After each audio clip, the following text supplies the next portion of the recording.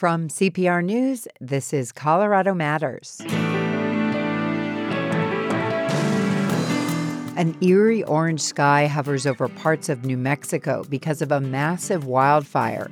The ancestral homes of some Coloradans that predate both states are at risk. We'll talk about the impact on our collective cultural history. Then, lawmakers zeroed in on how people live and the air they breathe in their legislation to address climate change this year. I would say there was a very big focus on reducing greenhouse gas emissions, and then there was a separate, very large and substantial effort to improve local air quality. We'll check in with our climate team about what legislation made it across the finish line. And later, the moon will turn blood red on Sunday. What's behind the phenomenon and other reasons to look skyward this summer.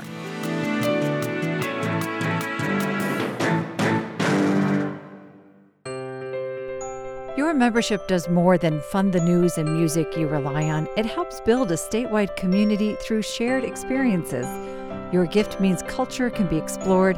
It means stories can be told from the Western Slope, the Eastern Plains, and from up and down the Front Range. CPR can serve your community and other communities across Colorado because of your support. Thank you. Not a member yet? Join now at cpr.org.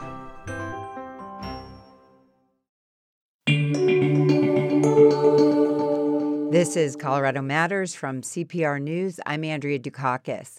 It's another day of high fire danger across Colorado. Firefighters are getting a handle on 4 small fires reported in Colorado Springs yesterday.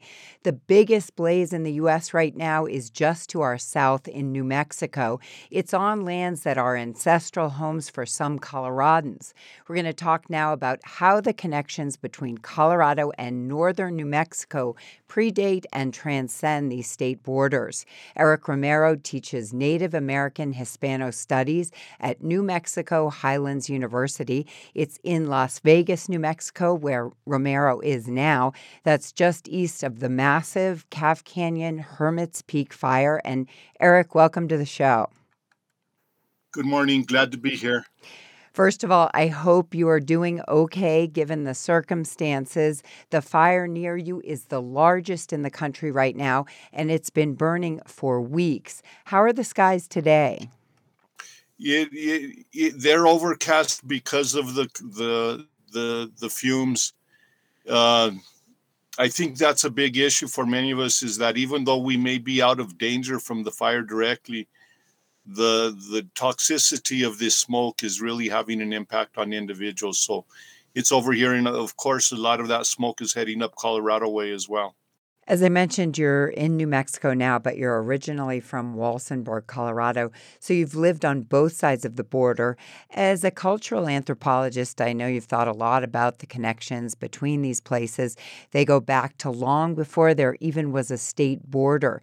Can you describe the connections Coloradans feel to these places in New Mexico, in particular the ones now affected by wildfires? If I could start off with kind of a land acknowledgement of recognizing these ancestral lands that you speak about, I appreciate the introduction.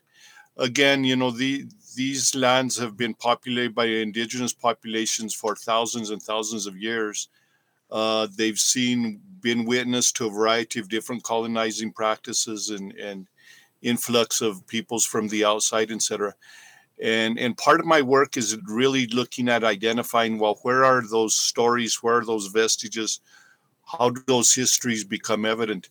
And so I think that's very true of looking at Colorado populations that have an anchoring in northern New Mexico. And I often do the framing that I introduce myself as from northern New Mexico, which is southern Colorado, because of that shared heritage. And in particular, part of the history of Colorado was an out-migration of families from New Mexico that headed north looking for different areas of enterprise and such. So again, as you mentioned, some families up in Colorado have deep-rooted articulations with New Mexico communities. And in this sense, we're speaking about the Mora Valley, Las Vegas, some of the very smaller communities that have been impacted. But at different times in the larger history, there's been out-migration from these individuals going to work in Pueblo, going to work in Denver, stopping on the way in Colorado on their way to work the sheep herds in Wyoming and such. So there's a lengthy history of New Mexico outmigration and reestablishment in some of the Colorado communities. There's this term manito. It describes New Mexicans of Hispanic descent. Can you help us define Manito Trail? Okay, I'm glad you mentioned that, because within the nomenclature, the nomenclature and the cultural identity terms that people use, they could be either clarifying or confusing. Manito, in a very general sense, without going into an extended presentation on it, are rural northern New Mexico, southern Colorado that have a shared cultural experience and such. And so, as mentioning, many of them had left for a variety of different reasons, part of it being the land loss that occurs with the United States occupation of the area. Again, many of these communities here in New Mexico were land grant and acequia communities. And so by means of the Spanish government and the Mexican government, there were established communities that were land-based and had communal systems of exchange and sustainability practices with agriculture and food sharing and such. So that's part of a bigger legacy. And many of the families that moved to Colorado were lost their land holdings and had to find enterprise within a market economy. And so again, they worked the steel mill in Pueblo, the depot, found their way into other different land holdings in Colorado, went to the stockyards in Denver, and with that Manito Trail, again, extends northern into Wyoming, Montana. It dissipates out into other states. And again, it's the out-migration of rural Manito, Nuevo Mexicano, Hispanic, Indo-Hispano community members that were not finding venue in where their life venues were here. And so they had to leave to look for income somewhere else. And so again, with that Manito Trail, a colleague of mine, Levi Romero, came up with that concept because he had done some work in Laramie and identifying families up there that are directly articulated with New Mexico families. There's also a second fire. It's smaller but still significant, that's burning. That's one is on the other side of Santa Fe, north of Albuquerque. It's close to a lot of indigenous pueblos. So thinking about both these fires right now, can you describe the significance of the villages and pueblos that are at risk, as well as the ones that have already been devastated by these fires?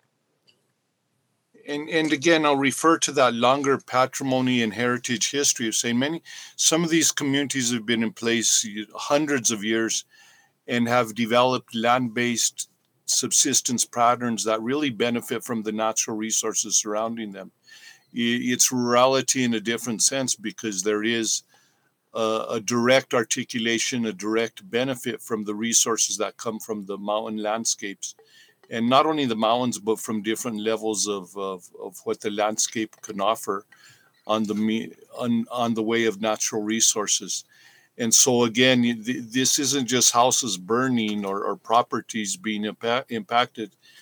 These are economies, land-based economies, and meaningful ideas and relationships with the landscape that are being impacted. Unfortunately, stories about homes or whole neighborhoods being devastated by fire have been common in the West. I think of the recent Marshall Fire in Boulder and the fire in Paradise, California. What's different about the areas that are experiencing these fires in New Mexico? Is it different when we're talking about a community that's hundreds of years old?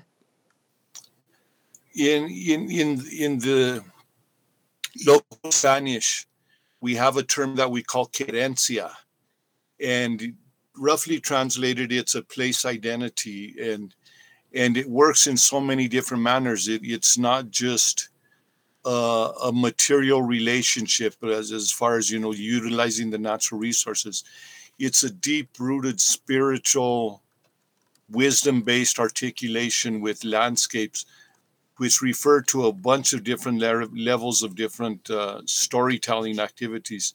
And in fact, that's kind of where my dissertation research was working with, is I'd worked with, how narratives are indicative of this deep-rooted place identity, and a lot of different both academic and cultural workers have went that direction of making the articulation of story in place. We have our households, we have our communities, etc. But what makes them meaningful is when we attach story to them and such. And so with many of these communities, it's not a family story, it's a heritage of stories that go on that demonstrate wisdom and knowledge and spiritual articulation with landscape. What principles of these places would you want to see brought to the recovery efforts in northern New Mexico? That is, once the recovery efforts can begin. Well, I think there's going to be levels of work that need to be done, and there's already some discussions of what it means that with the federal designation of FEMA funds to come in and the recognition of the devastation, how it's impacting not only households and families, but local economy, etc. And I think what's going to be key is that the money's coming in, that they recognize the historical and cultural nature of what these communities are about. There's a lot of collaboration. There's a lot of sharing. There's a commonality in place, a mutual aid sort of orientation.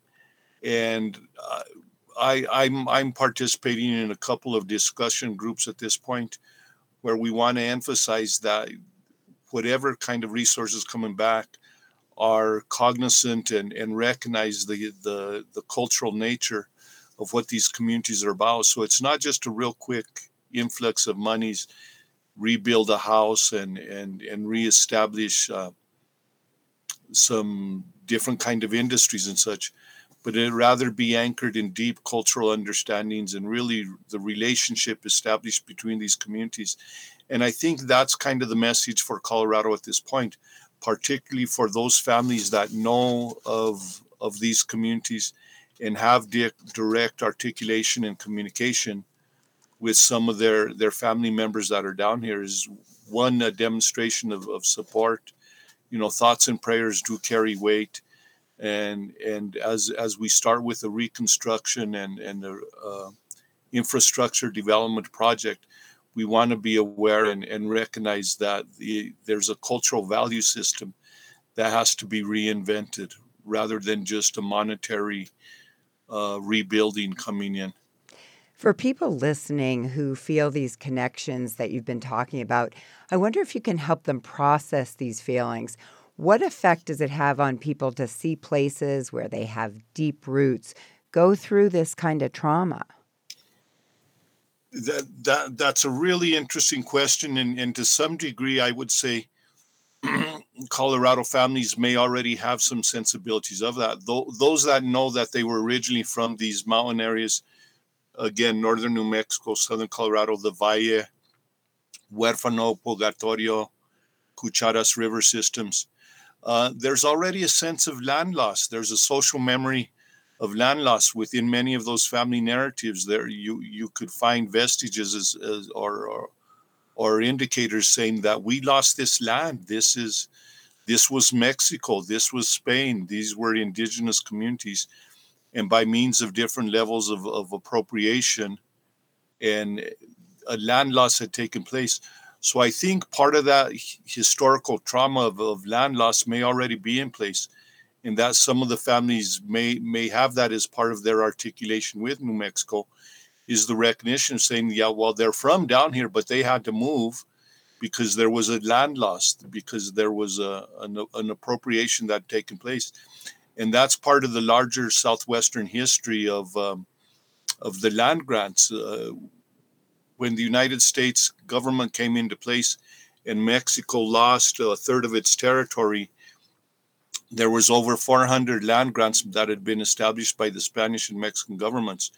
Within a 30-year period, 80% of those lands were lost in legal battles, in corruptions. Again, the land exploitation that had taken place was really severe. And so that's within the social memory of many families.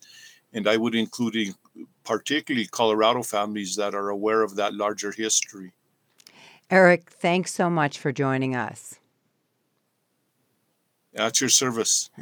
Eric Romero teaches at New Mexico Highlands University in Las Vegas, New Mexico. He teaches Native American Hispano Studies.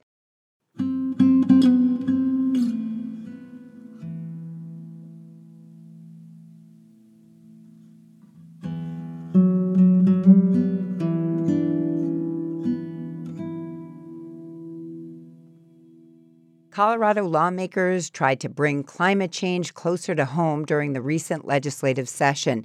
They considered how to make buildings ready for a hotter planet and how to clean up Colorado's dirty air. Here to talk us through this are two people from our climate team, reporter Sam Brash and editor Joe Wirtz. And welcome back. Hey, how are you? Glad to be here. Sam, climate change has been a focus for Colorado Democrats ever since they won full control of state government. That was 4 years ago. With the election coming back up, was this year any different? Yeah, I think you could, excuse me, I think you can think through what Colorado Democrats have been doing is working through the biggest sources of emissions in the state. In last sessions, they've dealt with transportation and the electricity sector, which are the two biggest sources of greenhouse gas emissions in Colorado. This year's, it was really about the built environment, buildings, which are the third biggest source of emissions in the state. And that came down to things like homes, lawns, recycling bins, things we deal with every day. The other big focus was air quality. I'm sure you've noticed the haze over the Front Range the last few summers. And Colorado Democrats launched a plan to improve things. And, one final topic was wildfires. Lawmakers returned to the Capitol after the Marshall Fire destroyed about 1,100 homes in Boulder County. So that was obviously on their minds as well. Let's zero in on air quality since we're heading back into ozone season. What did lawmakers do to clear the air, so to speak? So Democrats' air quality strategy, at least this year, pretty much came down to money, not mandates. The main bill set aside more than $100 million to bring down the cost of things like e-bikes, electric school buses, electric trucks, lots of clean ways to get around, and additional money to pay for industrial projects to clean up air pollution. Another $28 million bill has free transit for the summer. It's for free transit this summer. So RTD plans to use that money to make buses and trains free this August around the metro area. And lawmakers hope that'll help get some people off the road, out of their cars. So free transit during the summer. Joe, would that actually work? Well, that's unclear. So CPR Transportation reporter Nate Miner published a story recently about a similar experiment about this. RTD tried this in the late 1970s. You can remember talk of the brown cloud. It was, air quality was really bad around this time. So they tried it. They did it. It was a little bit different policy, but it didn't really do anything to reduce pollution. So it boosted ridership a little bit, but it didn't do what it needed to do, which was get people out of their cars and onto transit, right? So federal government did a report about this, and they found that really there was no detectable change in pollution levels. Nothing that was any different than the changes that you might get from the weather being different that day. So pretty unclear if this is going to do anything at all when it comes to air pollution. Sam, the strategy this session has been money, not mandates. Did rules to regulate air pollution have a tougher time at the state capitol? Absolutely. I think the best example of this was a big air toxins bill. This has been a long-time priority for environmental justice groups and lawmakers from really heavily polluted urban areas. And what it would have done is set up a state program to regulate harmful air pollution that the federal government doesn't directly regulate itself. These are, not the big pollutants we hear a lot about, like ozone, things like benzene or hydrogen sulfide. And it would have required, big polluters like Suncor and Xcel Energy to do a lot more to control those pollutants. But they lobbied really hard against this bill and won some big concessions. An original plan would have set up a permitting program for air toxins, which would have given regulators a lot of power to crack down on private companies. Now the state only plans to study the idea of that program. You mentioned a lot of climate bills focus on homes and the way people live here in Colorado. What are some examples of that? whole bunch of bills on that front, and I'm not going to mention all of them right now. I'd mention two. One sets like a higher floor for statewide building codes. So over the next few years, cities and counties will have to adopt new standards for more energy efficient buildings. And they'll also have to make sure future buildings are ready for like electric cars and solar panels. And another one shifts the responsibility for recycling. And the idea here is instead of putting the financial burden on taxpayers or cities or communities, it charged companies to fund recycling programs across the state. And Colorado tends to recycle way less than other states. Way less. Environmental advocates put it at around 16%. That's half the national average. You know, this bill requiring companies to pay fees based on the type of packaging on their products. The idea is that would fund more curbside recycling services across the state. And lawmakers' goal here is no-cost recycling services at all Colorado homes and apartments. So pretty ambitious stuff. One topic your team focuses on is the connection between climate change and the ongoing drought across the western U.S. Did that come up in the session? It did. One bipartisan bill sets up a program to pay people to rip out their lawns and replace it with the water-friendly landscaping. That's proven effective to conserve water in other desert communities like Nevada. We've spoken about bills that passed the legislature. What failed this year? So one that failed was a plan to ban gas-powered lawn equipment that got the axe. Democrats tried to keep incentives for electric lawnmowers and leaf blowers, but that got killed as Republicans filibustered at the end of the session. They also voted down a bill to hire more fire investigators that would determine what causes fires. That hits a little close to home in this newsroom. I was a small part of a big investigation that our colleagues Veronica Penny and Ben Marcus did on the investigations team, and it found that Colorado has more wildfires with unknown causes than any other state in the U.S. West. Speaking of wildfires, you mentioned the legislature attempted to pass bills to address the disaster. Joe, what passed on that front? Right. So lawmakers did pass a bill that would set up a new disaster recovery office. This office would help kind of oversee efforts to, help communities and people respond. And, after a disaster like a wildfire, it'll hand out grants. That could help, people like Marshall Fire victims who lost their homes and businesses. But some lawmakers wanted to authorize a new board, a new authority to make sure homes across the state were hardened against future wildfire disasters. This was actually a plan endorsed by the State Wildfire Commission. It would have, enacted this new sweeping authority that would have been able to set guidelines for how homes and buildings are constructed, how land is used, and they did not take that up. It came in kind of towards the end of the legislative session. Lawmakers said they just didn't really have any time to look at it. But, similar policies that were way less, strident than this effort have been defeated in the past. So, the cities and counties don't like it. And as Sam said about the wildfire inspectors, a little bit more on that investigation we did. But, most wildfires are human caused. The overwhelming majority, they never figure out which human caused it and how.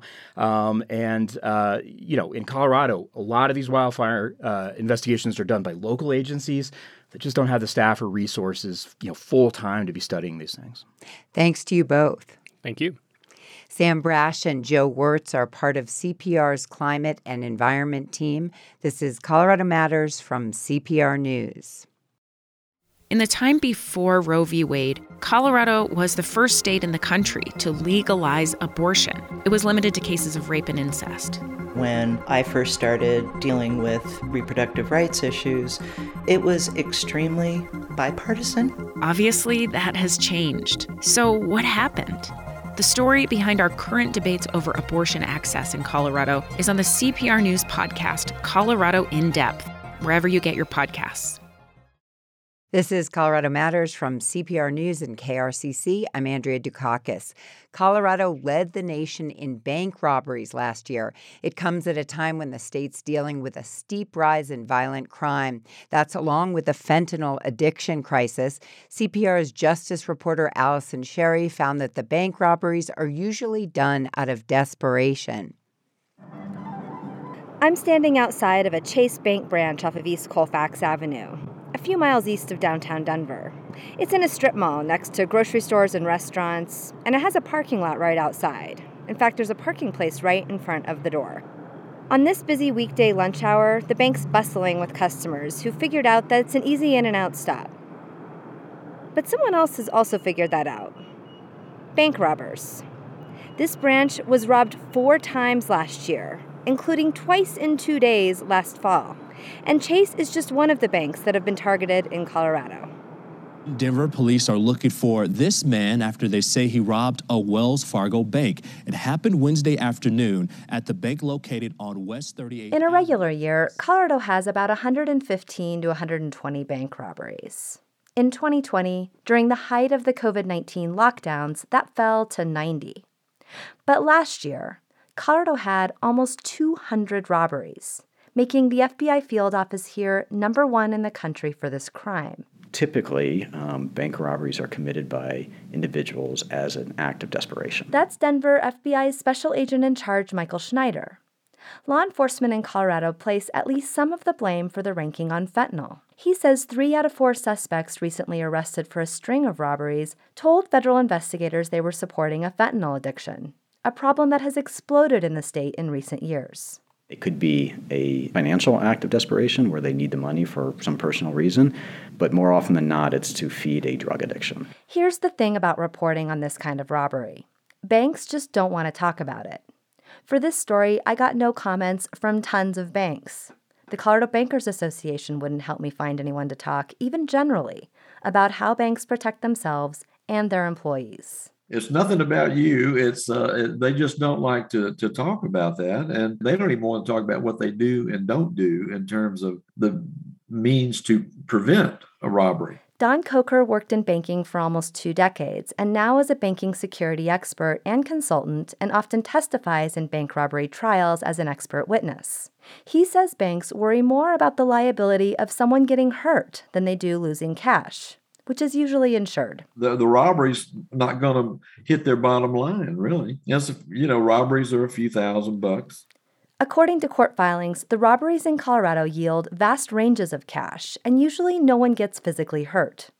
In one robbery, the bandit got as little as $180, but sometimes they can yield $5,000 or $6,000. Colorado's FBI Chief Schneider says in terms of prevention, some banks take more aggressive steps, like having an armed guard outside.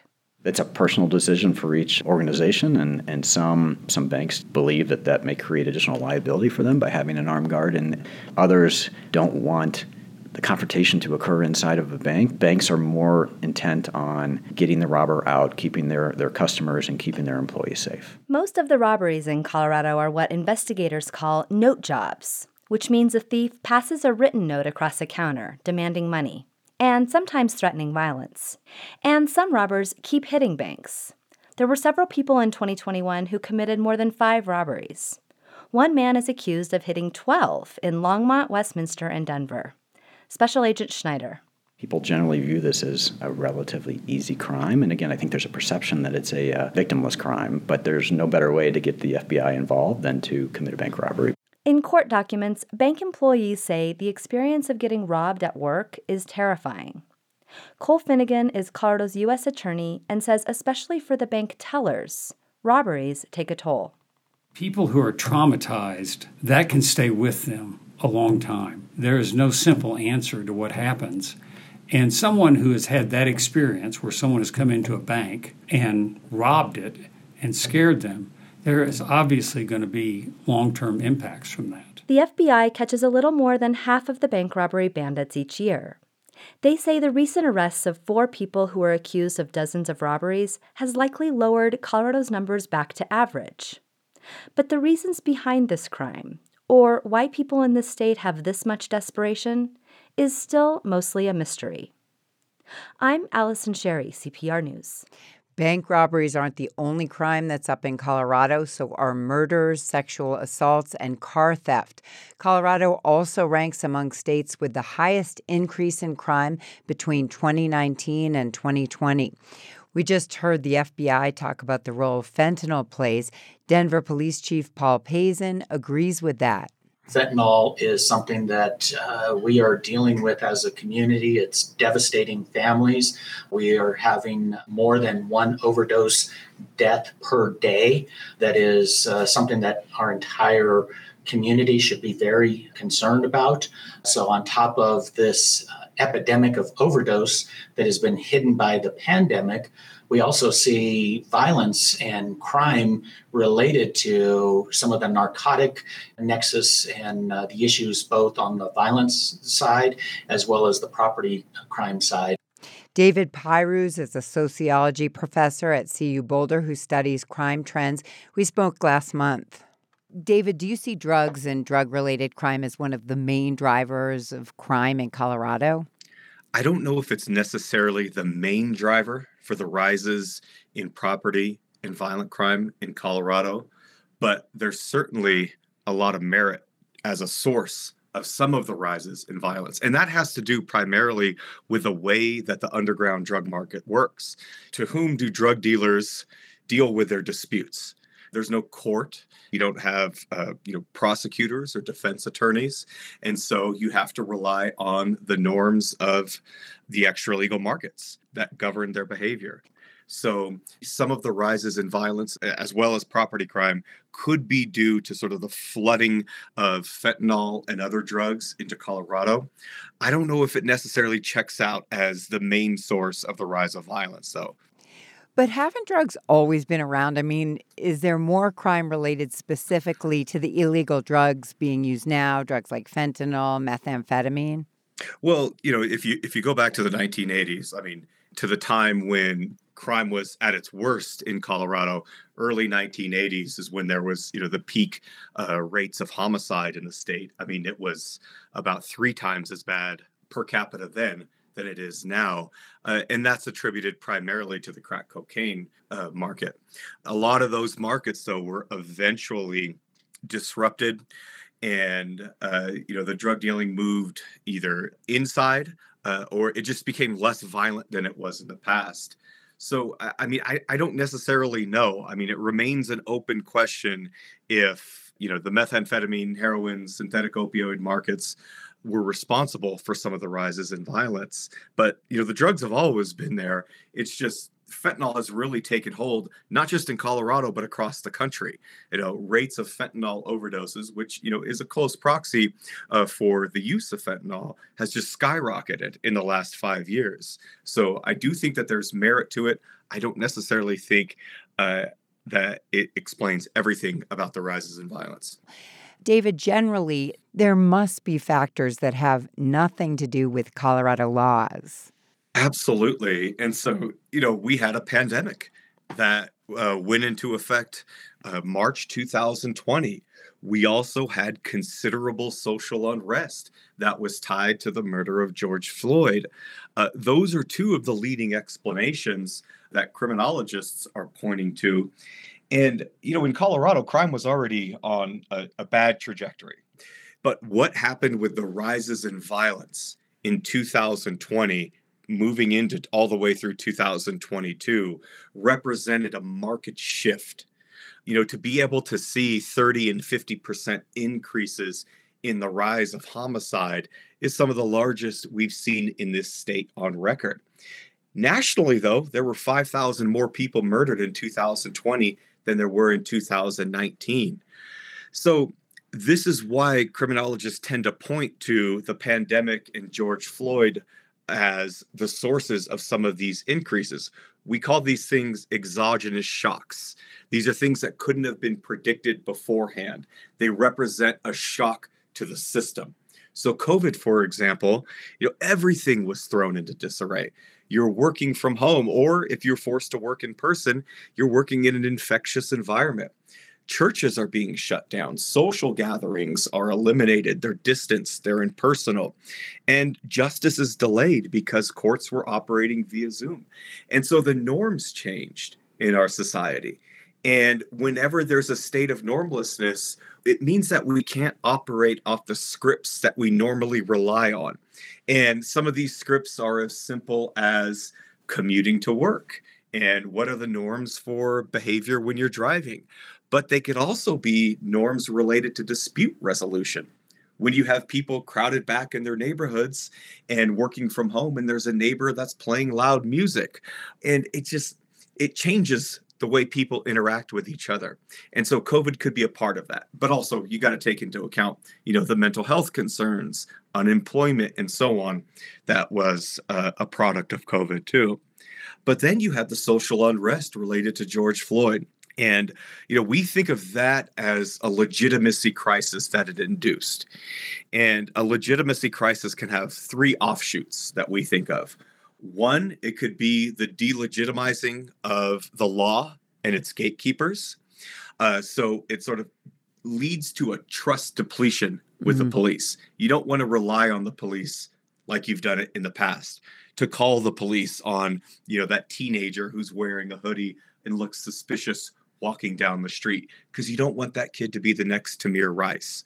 The second component of this is depolicing, the withdrawal of the police from the public sphere. It's not the complete withdrawal, but what it means is the police are going to be less rigorous in their enforcement of the law. And by that, it is the proactive forms of policing that we absolutely know can reduce violence in communities. The last component of this is what's referred to as, it's like an emboldenment hypothesis, in the sense that when the criminal justice system pulls back, people feel like they are no longer bound by the authority of the law. It's almost like it's not necessarily just those who commit crime, but it's also those who are on the margins of committing crime. And it's tied, as you could imagine, to things like COVID, in the sense that, there is a normlessness that exists in our communities. And when that normlessness exists, it leads people to no longer obey the authority of the law, because the law no longer has its influence on people's behaviors. David, thanks so much. You're welcome. David Pyrus is a sociology professor at CU Boulder who studies crime trends. We spoke in April. This week, state lawmakers passed a new fentanyl accountability bill. It lowers the threshold for felony possession charges to 1 gram. The bill also requires county jails to offer medication-assisted treatment for fentanyl users by July of next year. And it adds $10 million for emergency treatment services. When we come back, it'll be a good weekend to look up at the moon, and that's just the start of a summer of watching the sky. This is Colorado Matters from CPR News. Title IX is not just about money and whose shoes are nicer. Erica Kraus is the Colorado PI who helped the nation see Title IX as about much more than sports. And her new memoir, Tell Me Everything, is a riveting look into a landmark sexual assault investigation here in Colorado. It's also our next read for Turn the Page with Colorado Matters. Join the conversation live on stage to kick off Lit Fest in Denver, June 10th. Details and free tickets at cpr.org/turnthepage. The moon will turn blood red on Sunday night. But don't worry, it's not the end of days. It's a lunar eclipse. And you don't even have to stay up late. Astronomer Doug Duncan of CU Boulder joins me now. And hi, Doug. Hi, Andrea. Remind us what happens in a lunar eclipse. Sure. An eclipse of the moon is just when the Earth gets between the sun and the moon. And so we cast a shadow, and the moon is in our shadow. If you think about it, that requires the moon and the sun to be opposite each other. So on Sunday, and it requires a full moon, as the sun is setting in the west, the moon is going to be rising in the east, and it's going to go into our shadow. And we don't have to stay up late to watch it. What time is the show Sunday? No, we've been very thoughtful, we astronomers. The eclipse is going to start at about 8:30 p.m. on Sunday, and by 9:30, the moon is going to be completely in the Earth's shadow and turn kind of a blood red, and that total eclipse show ends about 11. So it's very convenient. And of course, anybody can watch this from home, but at the Fisk Planetarium at CU Boulder, we're going to have a big eclipse party with people on the lawn, big binoculars you can look through, and everybody's invited. So a big event. This is called a blood moon, as we said. Why? Yeah, so the short answer is the moon is red because the sky is blue. But if you'd like a little more detail, here's why that's true. Imagine the sunlight is trying to fall on the full moon, but the Earth gets in the way and blocks it. Instead of the moon going totally black, a little bit of light goes past the edge of the Earth through our atmosphere and kind of bends or refracts, and it still hits the moon. When sunlight goes through the atmosphere, sun is all different colors, but the blue light tends to scatter and bounce around, and it goes every which way and makes the sky blue. And the orange and the red continue, and so those are the colors that can get to the moon, and that's why it causes the moon to be orange and red. So the blue light stays here, makes the sky blue, and the orange light makes the moon kind of blood orange. That brings to mind red and orange sunsets. Is it the same phenomenon that makes that happen? It's exactly the same thing. And, imagine that you were on the moon. This would be really cool to see because Sunday evening on the moon, you'd look up and you'd see the Earth blocking the sun, but a little circle all the way around the Earth would be orange. And that would be all the sunrises and sunsets of the whole world. And you'd see that from the moon, and that's the orange light coming to you on the moon. Pretty cool. Very cool. Now, you've talked to us about lunar eclipses before. How common are they? So there's an eclipse of the sun or the moon every couple of years, but you're much more likely to see an eclipse of the moon. And the reason is very simple. Everybody on the night side of the Earth on Sunday can look up and see the eclipsed moon. So half the Earth is going to see the show. For an eclipse of the sun, because the Earth is much smaller, the moon is much smaller than the Earth, its shadow is pretty small. It's a round black dot only about 100 miles across when it hits the Earth. So for an eclipse of the sun, you got to be standing in the right spot. Now, the really good news is, just over the border in New Mexico in 2023, there's going to be an eclipse of the sun. And in Texas in 2024, there's going to be an even better eclipse. So maybe we'll get to talk about those when it gets closer. Or, you can Google eclipses of the sun or totality over Texas, and you'll learn about those eclipses. But Sunday, it's the moon. And is it with eclipses of the sun that we have to be careful looking at it? Absolutely. And, I hope we'll talk more about the upcoming eclipses in New Mexico and Texas when it gets closer. But looking at the moon is totally safe. Just go outside and do it, or come up to Boulder and join the party for sure. Let's look ahead to stargazing this summer. You say a planetary parade is coming. Mercury, Mars, Venus, Jupiter, and Saturn will all be visible at the same time for a week in June. How can we see them? Well, this one is a little less convenient. I apologize up front. It's all in the morning sky, and you want to see it about 5 a.m. Early. Maybe even 4:45. And what you're going to see, if you face east, the parade of the planets from left to right is going to be Venus, Jupiter, and Mars. Now, to help you find this a little easier, let me teach you how astronomers find stuff in the sky. We use degrees, how many degrees up in the sky. And if you make a fist and hold it out at arm's length, that's about 10 degrees. Okay, so if you face east at 5 a.m., 10 degrees up or one fist up, that's Venus. About 15 degrees to the right of it and a little bit higher, that's Jupiter.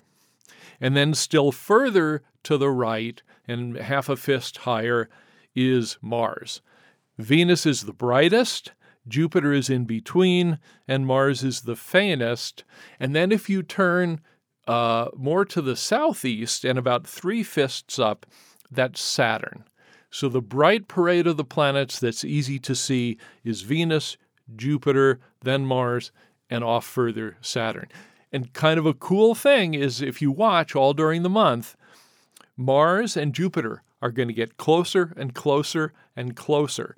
And on May 28 and 29, they're going to pass really close in the sky. That's called a conjunction, and it's kind of beautiful to see. You can see the planets wandering toward each other, and you can feel like in ancient Greek, they named the planets, and the Greek name planetes means wanderer in the sky. So you're going to be able to see that. If you have any trouble finding Mars and Jupiter, on May 24th and May 25th, they're going to be pretty close to the moon. Probably most people can find the crescent moon in the sky, and those two things are Jupiter and Mars. So, in terms of this planetary parade, I know there's another planet that's going to be a little harder to see. Is that right? You know, the other planet that's up is actually Neptune, and that takes a telescope. So every Friday night, though, there is a free telescope viewing up at CU Boulder. So if you really want to see the fainter planets, you're going to have to come and use a telescope. But the parade of the bright planets, everybody can see as long as they're up at about 5 a.m. Okay. Jupiter is a gas giant. Mars is rocky. Does their composition make them look different? Totally. Mars will definitely look more red to your eye when you get up and see the planets. And that's just because it's a desert planet. So the same way the Mojave Desert looks kind of orange because of what it's made of, same thing is true of Mars. So Mars is the red planet. Jupiter has all these clouds. They're of different materials than the clouds on the Earth, but by and large, they're white. And so Jupiter's brighter and it's whiter.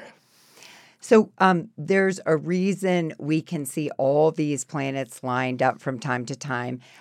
It's because the planets in our solar system orbit the sun on the same plane. Explain why that is. Sure. It's pretty easy to visualize. Imagine a really big tabletop, okay? And you've got all these little round things that are the planets, and they're all on the tabletop. And so think of a bunch of circles, you know, a small one for Mercury and then Venus and Earth and so on. So they're all going around pretty much in circles. If you lowered your eye to the edge of the table, the way those motions would look would be going back and forth, but all in a line because they're all on the table, just like your eyes. And all of the planets do that except for Pluto. Pluto comes in at kind of a funny angle, and it doesn't belong with the other 8. And that's the reason I was one of those people that voted Pluto off the island in 2012. It's not really a planet like the other 8, but don't feel bad for Pluto because we've discovered hundreds of Pluto-like objects out there at the edge of the solar system, and Pluto has a lot of friends. Huh. What can we find out from those? You know, I think they formed in a different way. Yeah, it's very interesting. We don't know how the solar system formed, but maybe at a future program, we can talk about extrasolar planets, planets going around other stars, because there's more variety in planets than we used to think, and there's even more variety than we have. Other stars have even more remarkable planets. Now, some things in space are harder to see. Astronomers yesterday released the first image of the black hole at the center of our Milky Way galaxy yesterday. We've known it was there. What's it like for you to see this picture? It's so cool to see the picture and to try and imagine how that black hole formed. We know that when massive stars die, they make a black hole. And in our neighborhood, in the galaxy, there's a bunch of black holes that are a little bit more massive than the sun. But the one at the center of the Milky Way is 4 million times the mass of our sun. And we don't really know how it got there. But we've got a picture of it. We know it's there. There's all kinds of material swirling around it. It's very much like the drain in your tub.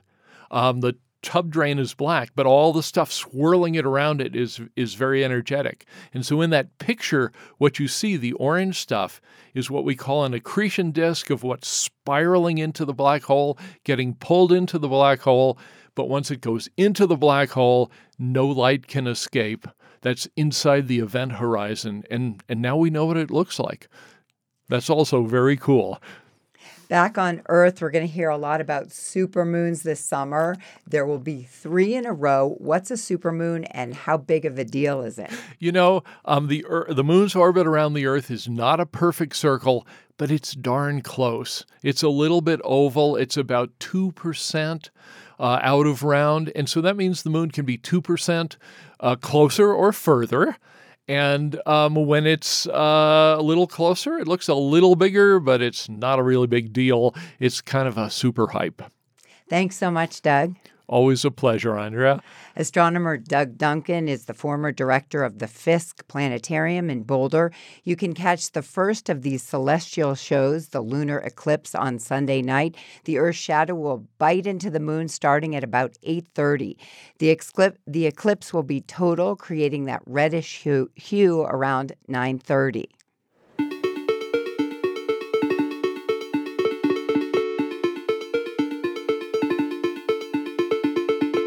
That's Colorado Matters for today, with thanks to my colleagues.